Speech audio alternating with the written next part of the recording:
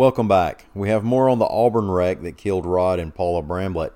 We're still waiting to see whether the governor will sign the chemical castration bill, and truck drivers may get a little younger. I'm Mike Morgan, and we're down in Alabama.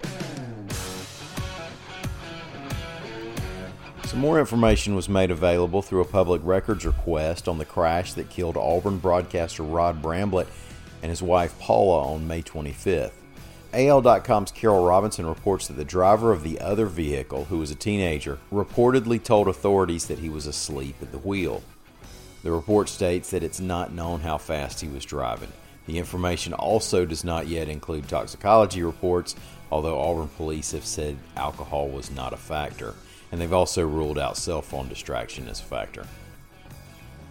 On Wednesday, Governor Kay Ivey said a bill that would require chemical castration for some sex offenders was still under legal review, reports AL.com's Mike Cason. And yes, that's chemical castration. It's an option in some other states as well, and the governor is mulling whether or not to sign it into law here. Under HB 379, courts would order a person convicted of a sex offense involving a person younger than 13 to undergo chemical castration treatment as a condition of parole.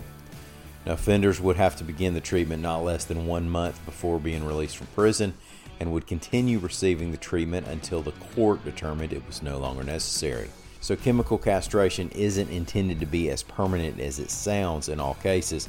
The bill defines it as the receiving of medication that, among other things, reduces, inhibits, or blocks the production of testosterone, hormones, or other chemicals in a person's body. Bills that were signed into law by the governor on Wednesday included one to regulate the sales of vaping products and prohibit sales to anyone under 19, one that would make the executive director of the Alabama Board of Pardons and Paroles an appointee of the governor, and one that will require backseat passengers in vehicles to wear seatbelts.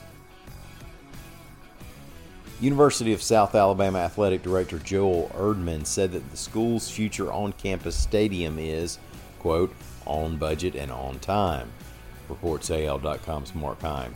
And once it's built, the 25,000-seat Hancock Whitney Stadium won't be dry. Erdman went on WNSP FM 105.5 with Mark and told him they would go through the licensing process to sell beer and other alcoholic drinks.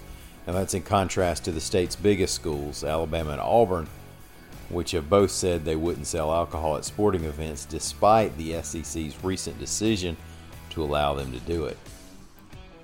18-year-old commercial truck drivers may be coming to a road near you. AL.com's Lita Gore reports that Alabama is lowering its minimum age to obtain a commercial driver license from 21 to 18. Now, the applicants are limited to a Class A CDL only, with no hazmat or passenger endorsements, and drivers ages 18 to 21 are also prohibited from operating an oversized or specialty load that requires a permit from ADEM and are limited to travel within the state of Alabama. Part of the bill reads, the legislature finds that the current economic conditions are such that the number of individuals willing and qualified to operate commercial vehicles is insufficient in relation to the volume of freight available. Alabama was one of only 2 states that required drivers to be at least 21 years old to receive a CDL, and that'll change when this law goes into effect in February 2020. Y'all be careful out there. And thank y'all for listening. We'll be back again tomorrow. Until then, come by and see us anytime on the internet at AL.com.